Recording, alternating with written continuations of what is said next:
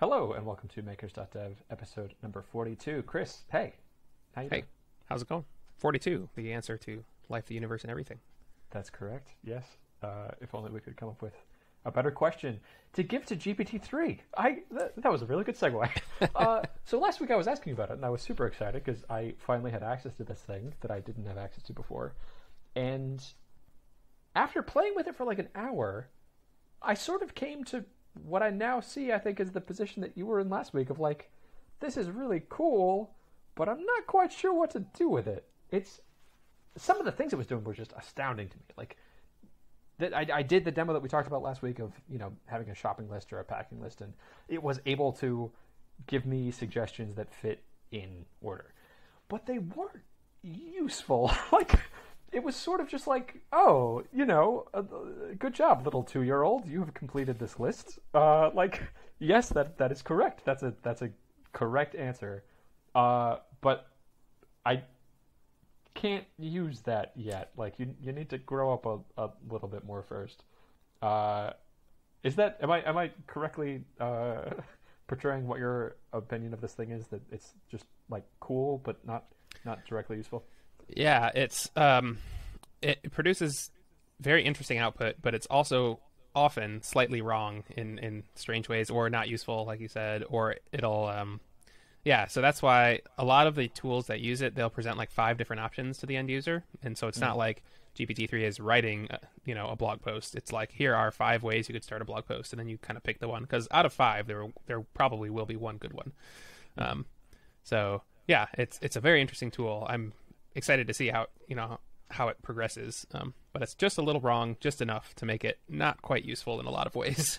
Yeah, I think Attaboy.dev is sort of a perfect application for this because it's nothing mission critical. If you respond to something that doesn't make sense, it'll sort of just be like amusing. People aren't going to ask for their money back because it wasn't encouraging enough.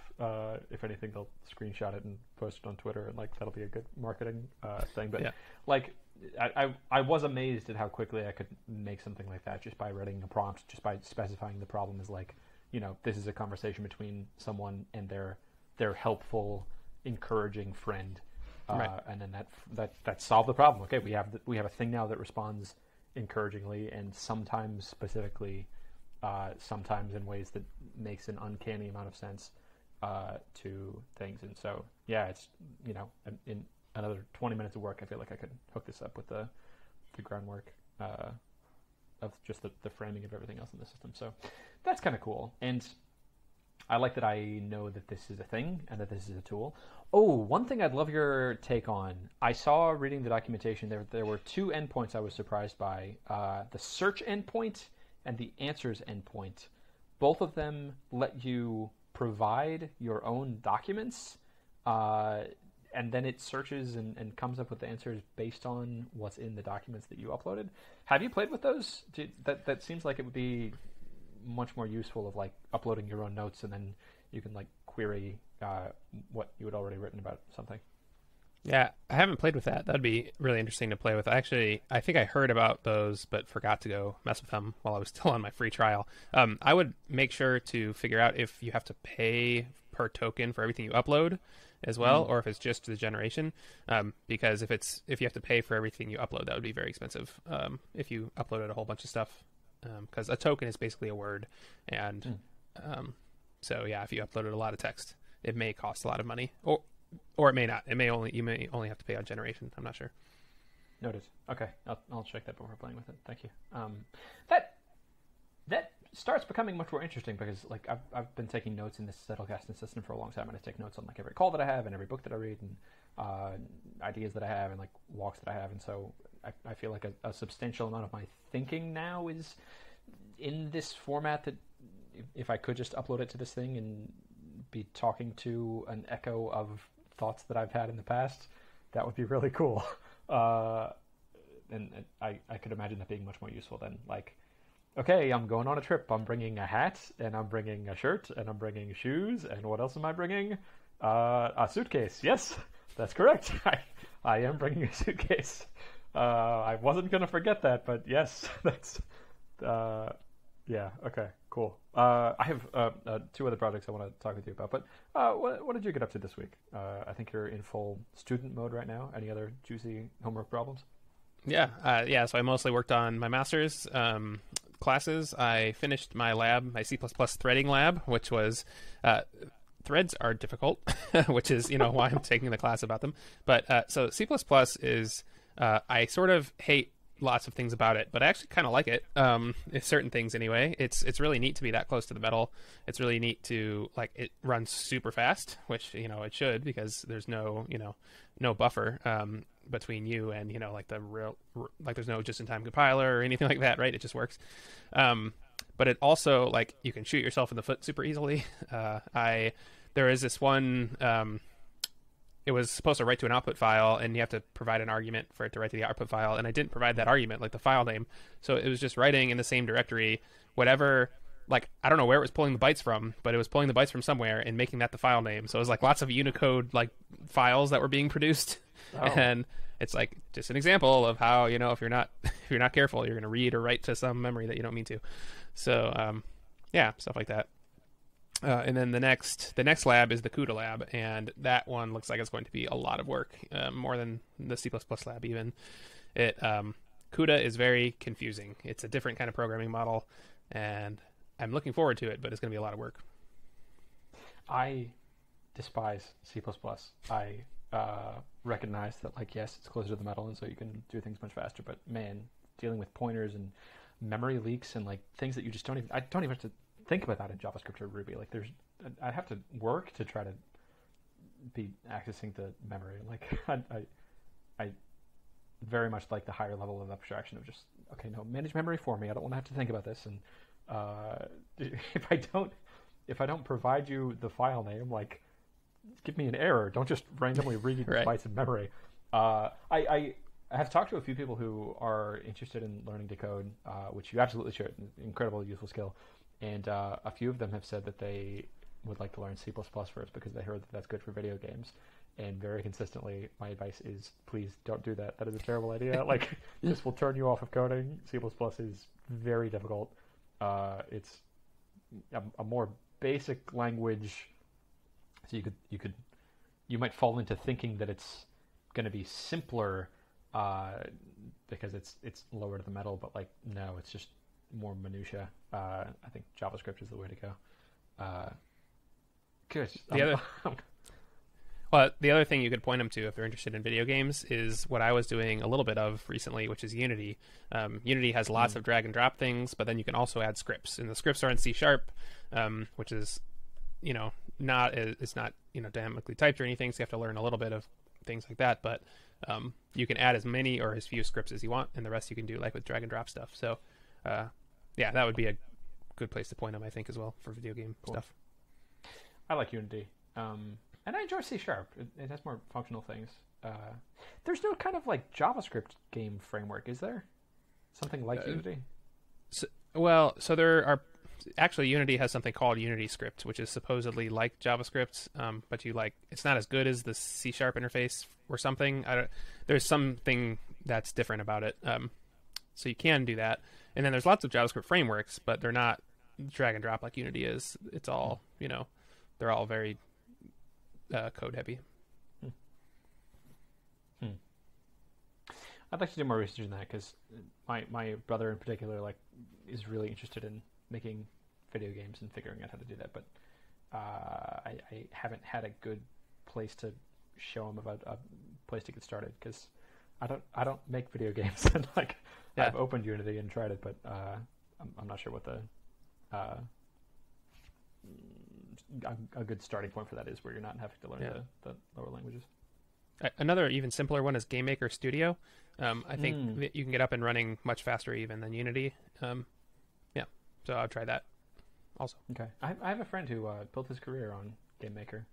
He's the lead developer for Rivals of Ether, and I think they're just now switching to Unity after having developed the game for 6 years or something. So yeah, that would be a good place to start.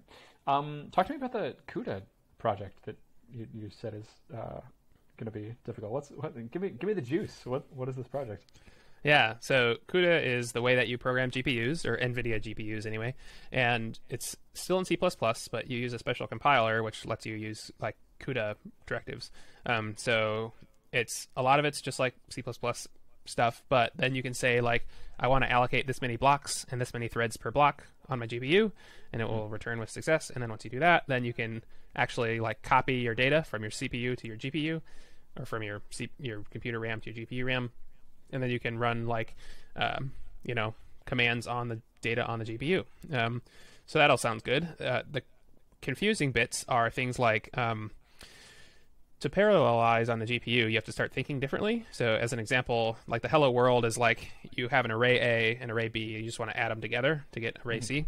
On a CPU, you would be like, for all the elements in array, A and B, C equals A plus B, or C at I equals A at I plus B at I. On a GPU, what you do is you say, I want to allocate as many threads as I have elements, and then instead of a for loop, I say C at my thread index equals A at my thread index plus B at my thread index, and then it just does it all in parallel. So that's really cool.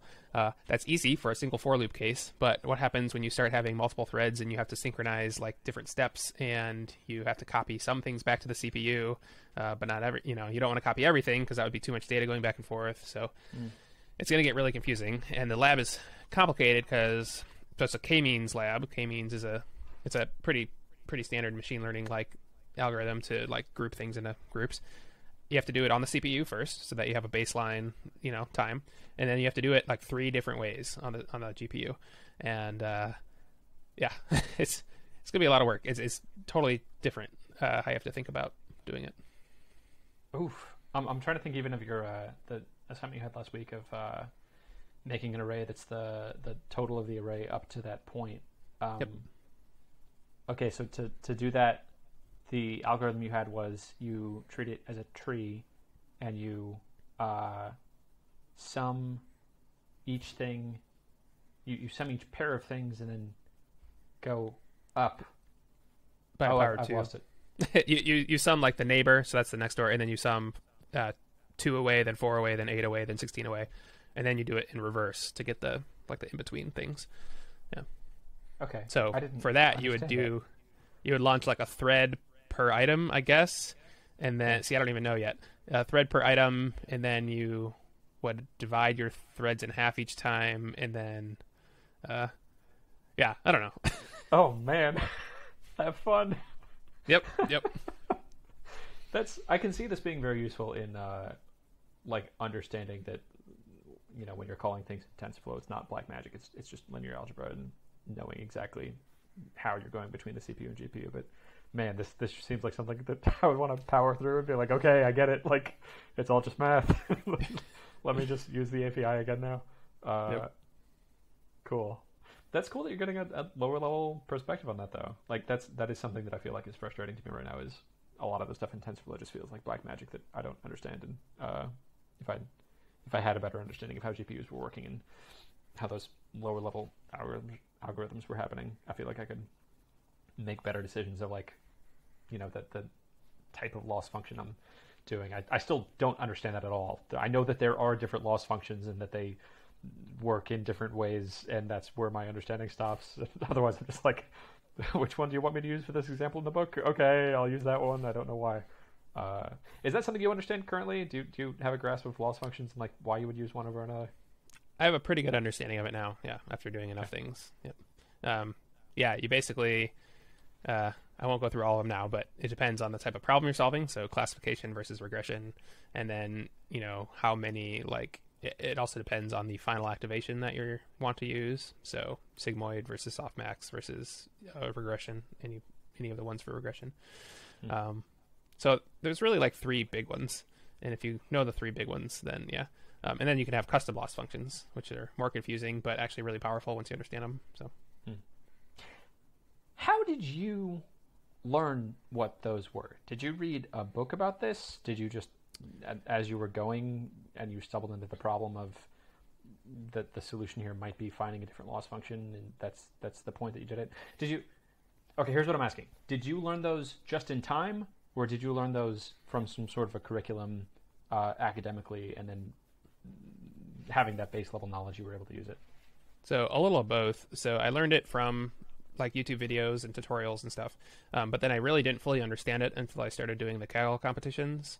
And eventually in the Kaggle competitions, I wanted a custom loss function. So I was like, because I knew what I wanted, and I was like, okay, I got to figure out how to get this custom loss function that I actually want.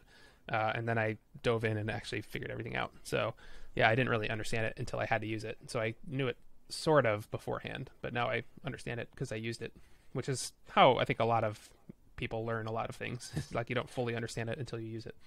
Yeah. Okay. I feel justified then in not knowing the difference between loss functions there. I'll wait until this is an actual problem, and then I'll learn it just in time. I have a algorithmic problem that our conversation last week partially helped me solve, and I'm pretty proud of it. So I have been really interested in this problem of building a better ebook reader. I think this is something we've talked about a few times before. I'm calling it tree books because the base premise is like, it feels to me like a book is organized hierarchically, and right now it's organized linearly. And so, and there's also a better methodology of reading a book that I got from a book ironically titled How to Read a Book, where you're doing summarization at successive levels of abstraction. So you summarize things at the level of the paragraph, and then once you've summarized all the paragraphs in a section, you summarize the section, and then once you've summarized all the things in the section, you summarize the chapter, and then once you've summarized all the chapters, you have a summary of the whole book. And the method encourages you to like make several passes of the book at different levels. So like first you just read the table of contents, and then you skim through at the next level of the headings, and then you go through and read things and or skip around for things that are interesting to you. So all that to say, like I'm very interested in this problem because reading more books is a thing that I'd like to be doing more of, especially now that Deploy Empathy is out. This felt like a perfect opportunity to pick this project back up. And it's a very interesting technological puzzle to be treating something as a tree. And the problem I ran into was, man, tree traversals are really deceptively hard. Specifically the problem I was trying to solve that I thought I had solved before, but there were actually like a bunch of edge cases I wasn't solving, was like, if you have a list of nodes expanded, so think of like in the Finder on macOS, if you have nested folders, and there's like 3 layers of nested folders, and you're within the last item of the last nested folder, and you hit the down arrow on your keyboard, you go to the next thing at the parent level. So like your grandfather's sibling is the node that you go to. And then if you're at the grandfather's sibling and you go up, you go to the most expanded ancestor of your previous sibling. Those 2 actions were so difficult to try to wrap my head around. I was going through like trying to program each key of like, okay, if you hit down, then you need to go recursively up until you get to so you need to like go up 1 level and then check if that thing has a child, and if it does have a child, then you do that one. But if it doesn't have a child, you go to the previous sibling and you keep trying to go up. And then I had another one similarly of like, okay, if you're at a level and you go up, you have to check if your previous sibling has an expanded child, and if it doesn't go down, but then keep doing that recursively to see if there's actually a thing at the bottom. And from our conversation last week on which I guess I didn't even fully understand, of you like summarizing the things in an array by breaking it up and doing that recursively, I had the thought like, oh, from a computer science perspective, how would I do this? And I remembered tree traversals were like a thing that I studied in data science, and the first thing I Googled was like, tree traversal algorithm, and the first thing that came up was, oh, you can, here's the algorithm to go through a tree in order. And I realized, if I just pre-compute what is this tree in order, and then I recompute that anytime a list is expanding or collapsing, then it becomes trivial. Then it just becomes, okay, where am I in the in order list? Go to the previous index or the next index if I go up or down. And then it was fixed. And so now I have this app that I can now use the up and down arrows to go through Michelle Hanson's book, Deploy Empathy. And it's very exciting. And it's all in Firebase. And I felt like I did a good job. And so I think I just wanted attaboy.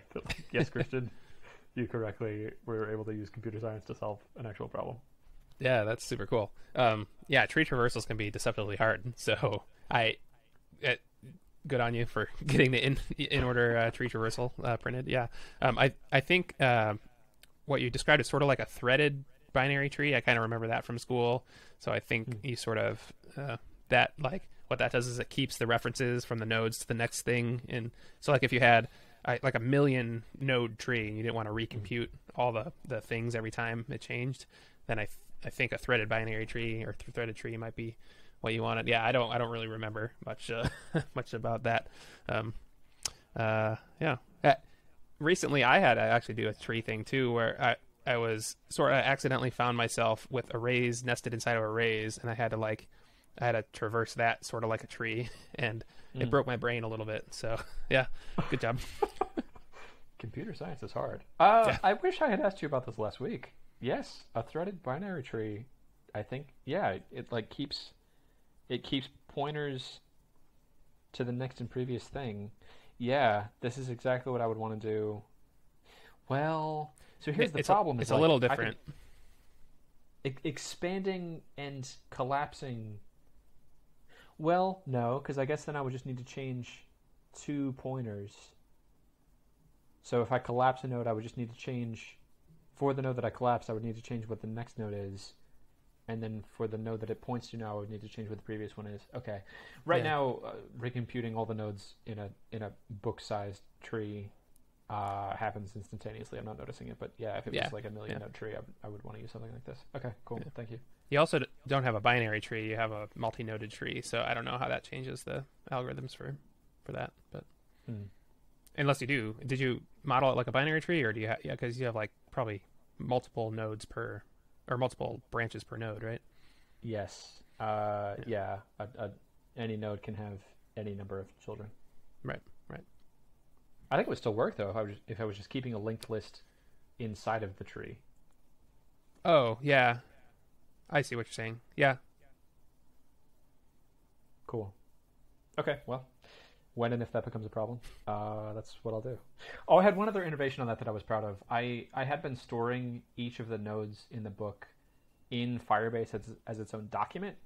And so then for a book, I have whatever thousands of documents that I need to query, and that was causing problems because like I would expand a node and then I would try to navigate between it, and network latency was a thing, and it was causing delays.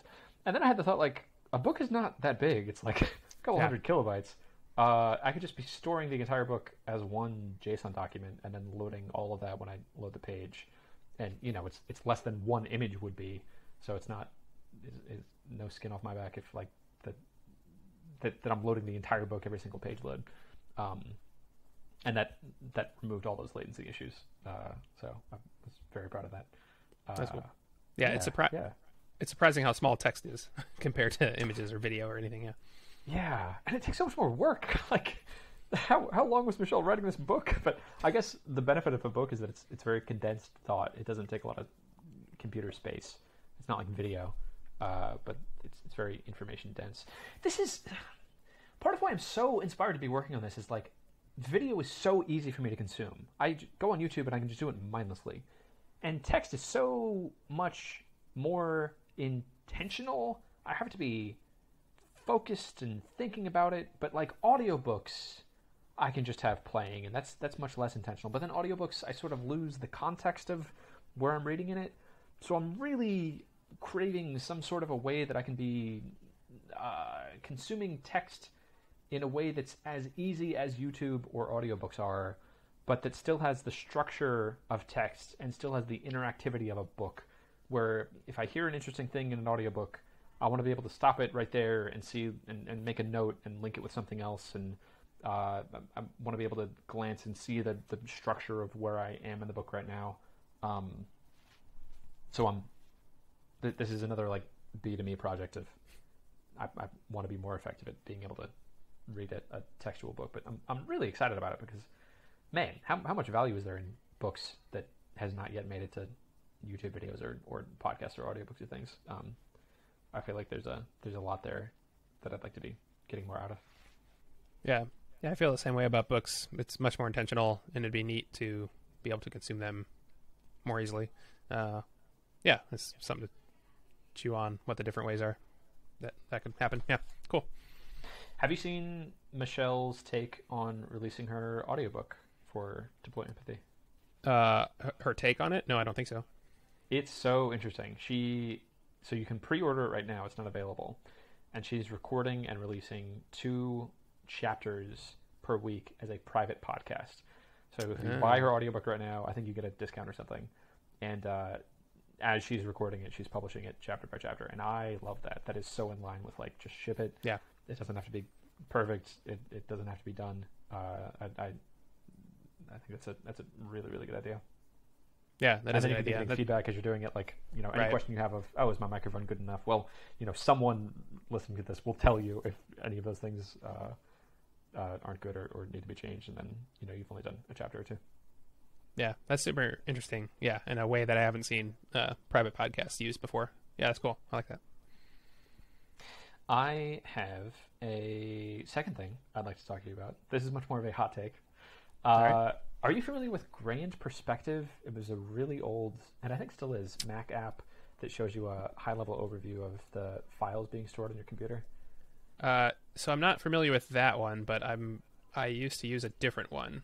Yeah, I'm looking at it now. I used to use a different one, which looks almost exactly the same as that. Yep. That graph that it shows you of it's a bunch of boxes, and each box is a file on your computer, and the bigger the box is, the bigger the file is.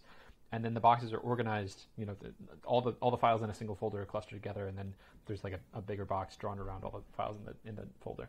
And Grand Perspective is great for getting a higher level overview of trying to figure out like where should you delete files, because you can immediately see like, oh my gosh, I have this 9 gigabyte file that I haven't used that I don't actually need, and you see that it's the biggest. So it's the most obvious, so you delete that one. And then, if you have a folder of smaller files, you're still able to see that and delete it.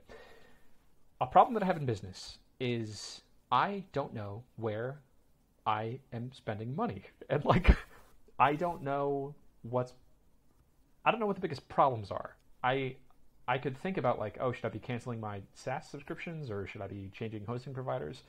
But I'm sort of just guessing. And so I had the idea, what I would love is a Grand Perspective style graph, which I found out is called a tree map. That was very difficult to figure out. I want a tree map of what all of my expenses were in my business and for my personal finances. And I got in the weeds a little bit of integrating with the QuickBooks API, and man, another OAuth flow. And I was like, I'm not going to do that right now. I do not have the bandwidth for that. I'm working from Rome. I got to go to the Colosseum in 2 hours. So I figured out a report that I could download from QuickBooks that is just like an Excel document. And probably by the end of the day, I'm going to have a thing where you can export this file from QuickBooks, and I'll have a tutorial on how you can do that. And then you drag and drop that Excel document in wheredidmymoneygo.app, and the .com was available in June, and then got of this year. I don't know what's going on. Yeah, I know. I might just add or remove words or something from that to get the .com. But you drag and drop the Excel document in, and then it'll show you a tree map of all of your expenses. What's your hot take on that? I didn't realize QuickBooks has an app store. And with a little bit more work after I've done the front end of this, I can be integrating with the actual QuickBooks API and generating this. I see this as being a much better product that I could charge money for, because this is related to finances, and I could even charge based on how much profit you made last year, because I can see all your financial details. I'd love your hot take. What do you think of where did my money go today? Yeah, so I think this is a great idea. I have used these kind of tree maps before, for disk space, and it always provides something surprising. And then I've seen apps before that show you where your personal money has gone, but it's always just like a spreadsheet, right? And I think the tree map is a perfect application. I haven't seen it before in finance. I don't consume a lot of the if you do it for business, I think business is a great idea. Get it in the QuickBooks App Store, absolutely. Those are real apps making real money. And then if you ever decide to do it for personal finance, which would be a lot harder because you'd have to integrate with Plaid or something, and it'd be harder. But there's built-in audiences for anyone who watches like the I Will Teach You to Be Rich or You Need a Budget or any of those, anyone who hangs out in those kind of circles will also probably be interested in something like this. Yeah, I think it's an awesome idea, and it's something I haven't seen before for finance. Cool. Very good feedback. Thank you. I was afraid you would say, "Oh, don't you know, Christian? QuickBooks already shows you a tree map in it." It might, but I don't think it does. I mean, I don't use QuickBooks, so I don't know. But okay. Yeah. What do you use for business accounting? What format? If I was trying to get all of your expenses so I could make a graph for you like this, how would I do that? I use my Chase credit card statement. Right. Yeah, my business is very simple, and so like everything goes on the business credit card, and my payroll is through my accountant, so I get so that is a separate like thing. But yeah, my business is simple, so I would not be a good user of this because I think I have a very limited number of charges every month, and I just go through them by hand. Categorizing the expenses, saying like what category they're in. No, so I could if I wanted to. I mean, like at the end of the year, I go through, like the way I do taxes is I download 12 months worth of Chase account statements, and I just go through them by hand and categorize them. Yeah, I mean categorize them into payroll, capital expenditures, and other, basically. Yeah. Okay, I have a question I'm a little ashamed to ask you that I've been delaying having with my accountant because I don't want to admit that Sure. I don't know this. Why are we categorizing expenses? Why is this the thing we do?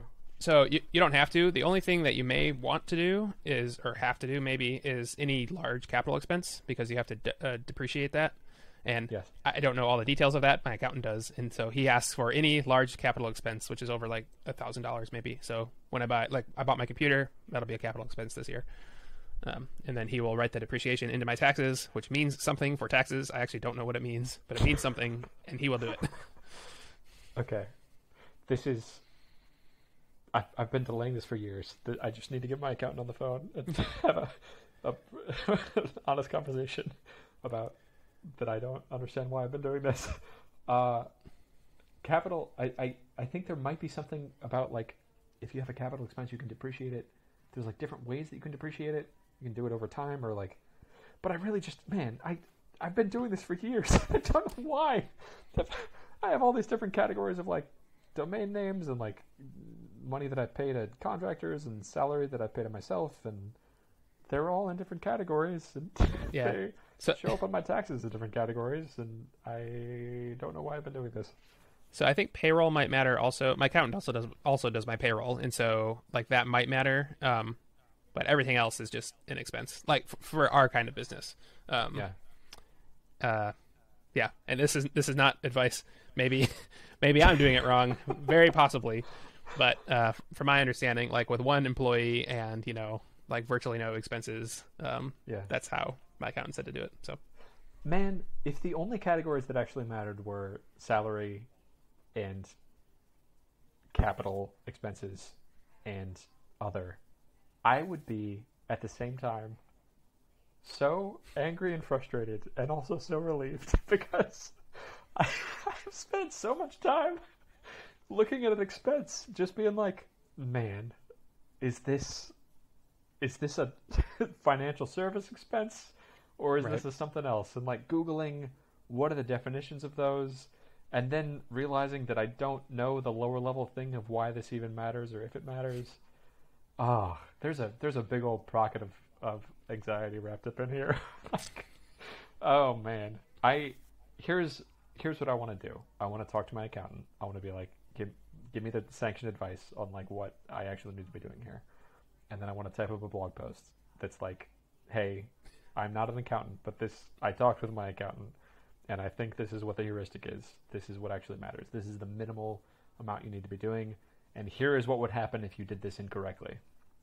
So I can imagine, like, maybe the reason that keeping track of salary is important is that, okay, well, from salary, that's how you calculate payroll tax, and that's how you calculate how much you can contribute to a SEP IRA or something. Yeah. And like, here's why you need to keep track of capital, because you can depreciate it in these two ways. And then I want to film a YouTube video about it, and then I want to never think about this again. and hopefully help someone else out there that doesn't understand how taxes work. That sounds fantastic. Yeah, I just remember when I went into my account the first time and asked about all that stuff, he was like, if you get audited, just drop all of your bank statements on their desk and say, here you go. And he said, and then that's what you'll do. So cool. Yeah. Okay. That doesn't sound scary at all. I have all of them. They're all neatly organized in Dropbox folders. Yeah, I could drop it all on their virtual desk in like 4 clicks. I'll just share the whole folder with them. Okay, good. I will say it's if I had a high level overview like I'm talking about with this Where Did My Money Go app, I would feel much less frustrated, because then at least I would have like a reason for myself why I was categorizing them, because I would like to know. Looking at my taxes for 2020, I was so surprised. Do you know how much you spend per year in domain names? Namecheap tells me, but I don't look at it. I recommend you don't.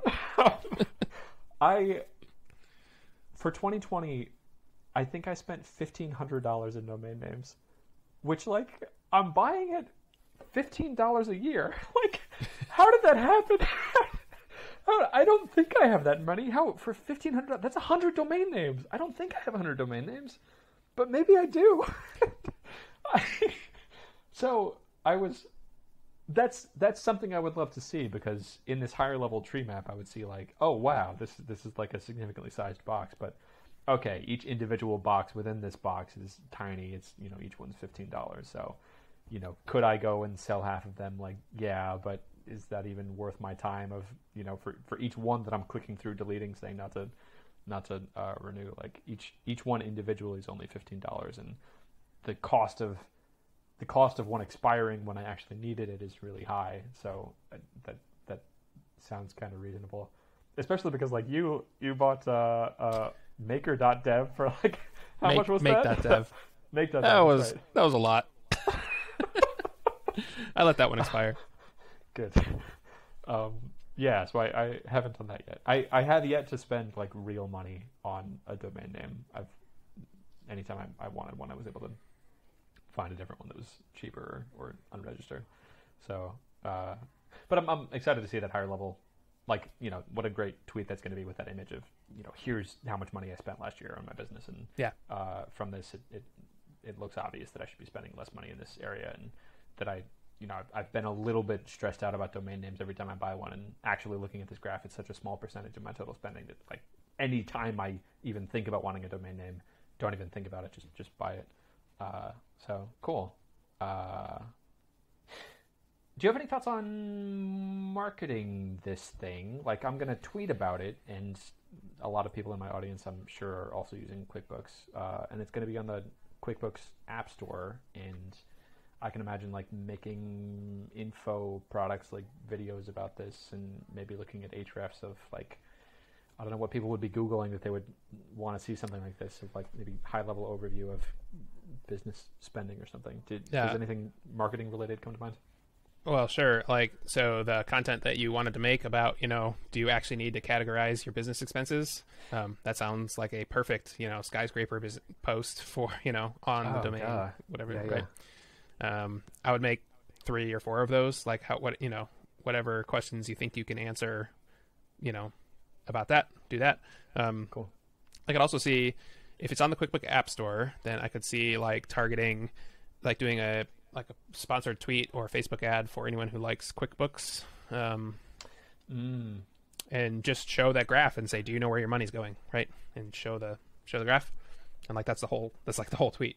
Yeah, I would try that, because a lot of these, so I would combine those two. I would also do Jordan Gall. If you're going to do this skyscraper post, I'd do Jordan Gall's, his tactic for MicroConf 2018, maybe 2019, which was you drive ads to the free posts, and you do it kind of in an order. And he has the order better than I can say it, but it's like you bring awareness to the problem, you bring awareness to the like industry or something. Maybe I got those reversed. Then you bring awareness that there is a solution, and then at the end you say, this is my solution. And at every point you have like a put your email address for a free PDF about this point, and then that's all leading up to the big, hey, you should solve this by using my software. and then drive ads to each of those pieces of free content. We will link that talk in the show notes. That's a MicroConf recap that I did. Yes, that's exactly. Yeah, that's the tactic to use. From that talk in particular, I remember being blown away. He had 5 blog posts that like linked back to this one blog post, and yeah, they were like in series of what each one was doing and landing it to being able to convert. And he turned $4,000 in Facebook ads into $348,000 in ARR. And like, my gosh, dude, that's just printing money. Can you do that again? Yep. Can you do that 10 more times? Yeah, I love the idea of targeting people who like QuickBooks, because yeah, this is a product for anyone who uses QuickBooks. I want this to be just like a one-click thing of, if you use QuickBooks, you know, let me show you exactly what you're going to get. Let me have a video showing you exactly what this is, and let me have some other content of like, here's why it's important to be categorizing expenses. Like, I'm sure I'm not the only person to be thinking this, wondering why I'm going through this insanely infuriating task. And then that can be driving SEO. I'm sure there's terms people are Googling of like, why am I categorizing expenses? And I can be targeting that for QuickBooks, because this is going to be a product for QuickBooks. Yep. And then I can juice those with Facebook and Twitter ads, and then get people's emails, and then, well, I don't even know if I need their, like, I'll take their email, and then I can put them in a drip campaign, and then yeah, you wouldn't even have to do that. I think he focused on retargeting actually, and so you could just retarget. Yeah. And then each level you're retargeting within Facebook. Yeah, so for people who clicked on the first ad, now you just advertise to just them for the second one in the campaign. Yeah. Yep. Okay. Yeah, I'll just do exactly that. Does a price point come to mind? I see this as sort of a thing that you would look at like once a year or once a quarter. Yeah. Yeah, I would do. I think I like annual is good. And I actually don't know. I would look at the QuickBooks app. I don't know anything about the QuickBooks App Store. I would look there and see what see what things are going for, and then I'd price it similar to what other sort of. I'm sure there's similar tools about like where is your money going. I would price it similar to whatever those are. Cool. That is very good advice. I was also surprised to see that there was a QuickBooks App Store. I'm a little spooked, actually, to search it and see, like, has someone else already done this exact thing? But I think even if they have, it would be useful just to go through the exercise. Yeah, I mean, when I was building that Acorn Chat, like the Slack app thing, there's already like 30 of those in the App Store. Like, yeah.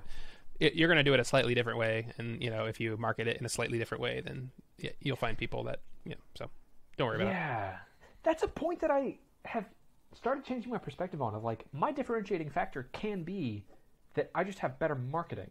If there's 2 competing products and one of them has a video from the founder explaining what the thing does and how to get it set up, and that's the only difference, I'm gonna use that one because I understand it better. And like, oh, look, he has a nice, happy, smiling face, and he's walking me through exactly how he uses it. And like, yeah, or having a skyscraper blog post, or like having a Facebook ad that is targeting people direct, like that is a differentiating advantage that can be enough to justify why someone would use your thing over someone else's.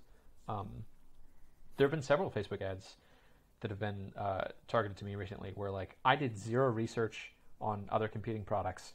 I was just like, oh man, how cool is this thing? This solves a problem in my life. How much is it? An insignificant amount of money? Yes, I'm going to buy it.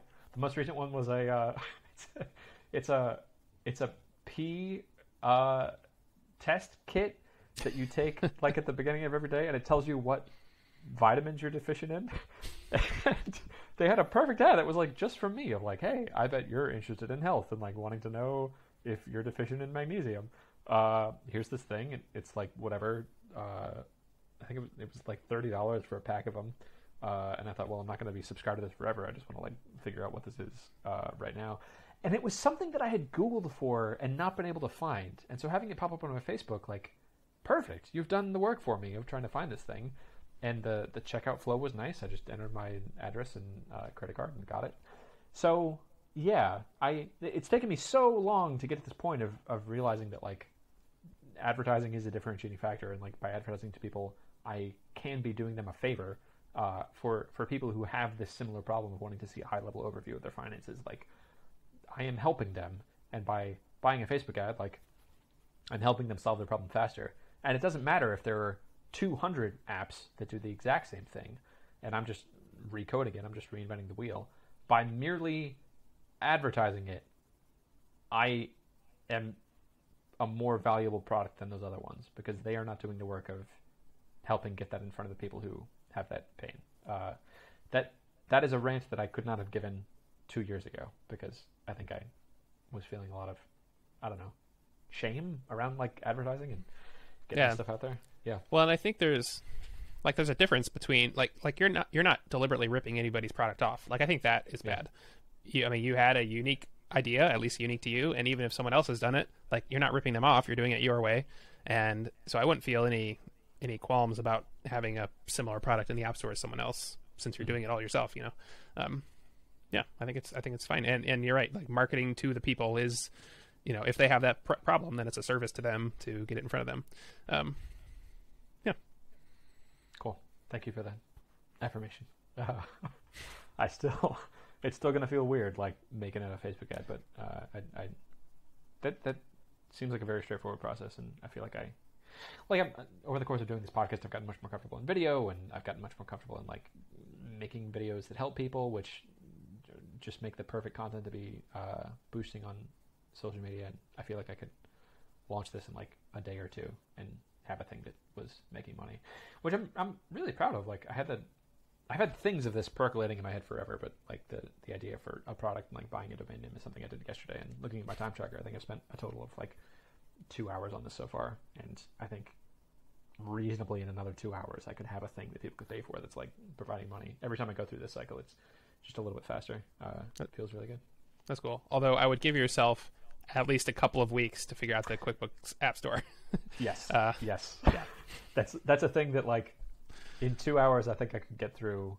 That you have to manually export your stuff and, like, drag and drop it in. Yeah, man. I'm not looking forward to the App Store process. That's going to be, like, I was looking through a little bit of it, and to have a production app, you got to go through their review process, and I'm sure it's financial data, so they're going to want, like, a terms of service and everything else. That's just going to be a pain, but it's a pain that I've been through before. That, like, yeah, I'm the guy to be doing this. I have a company, and I can have a terms of service, and yeah. Cool. I'm excited to hear how it turns out and hear your experiences with the QuickBooks App Store. I didn't know about that before, so yeah. Once I get in, there may be other things, like, once I go on the Safari of, like, what other problems do people want QuickBooks have that I can charge stupid amounts of money for a trivial amount of work after I've gone through this process of, like, already getting approved. I think that'd be fun. Yeah, I'm also excited. Chris, that's all I got. That's all I got too. Then I will see you next week. Goodbye.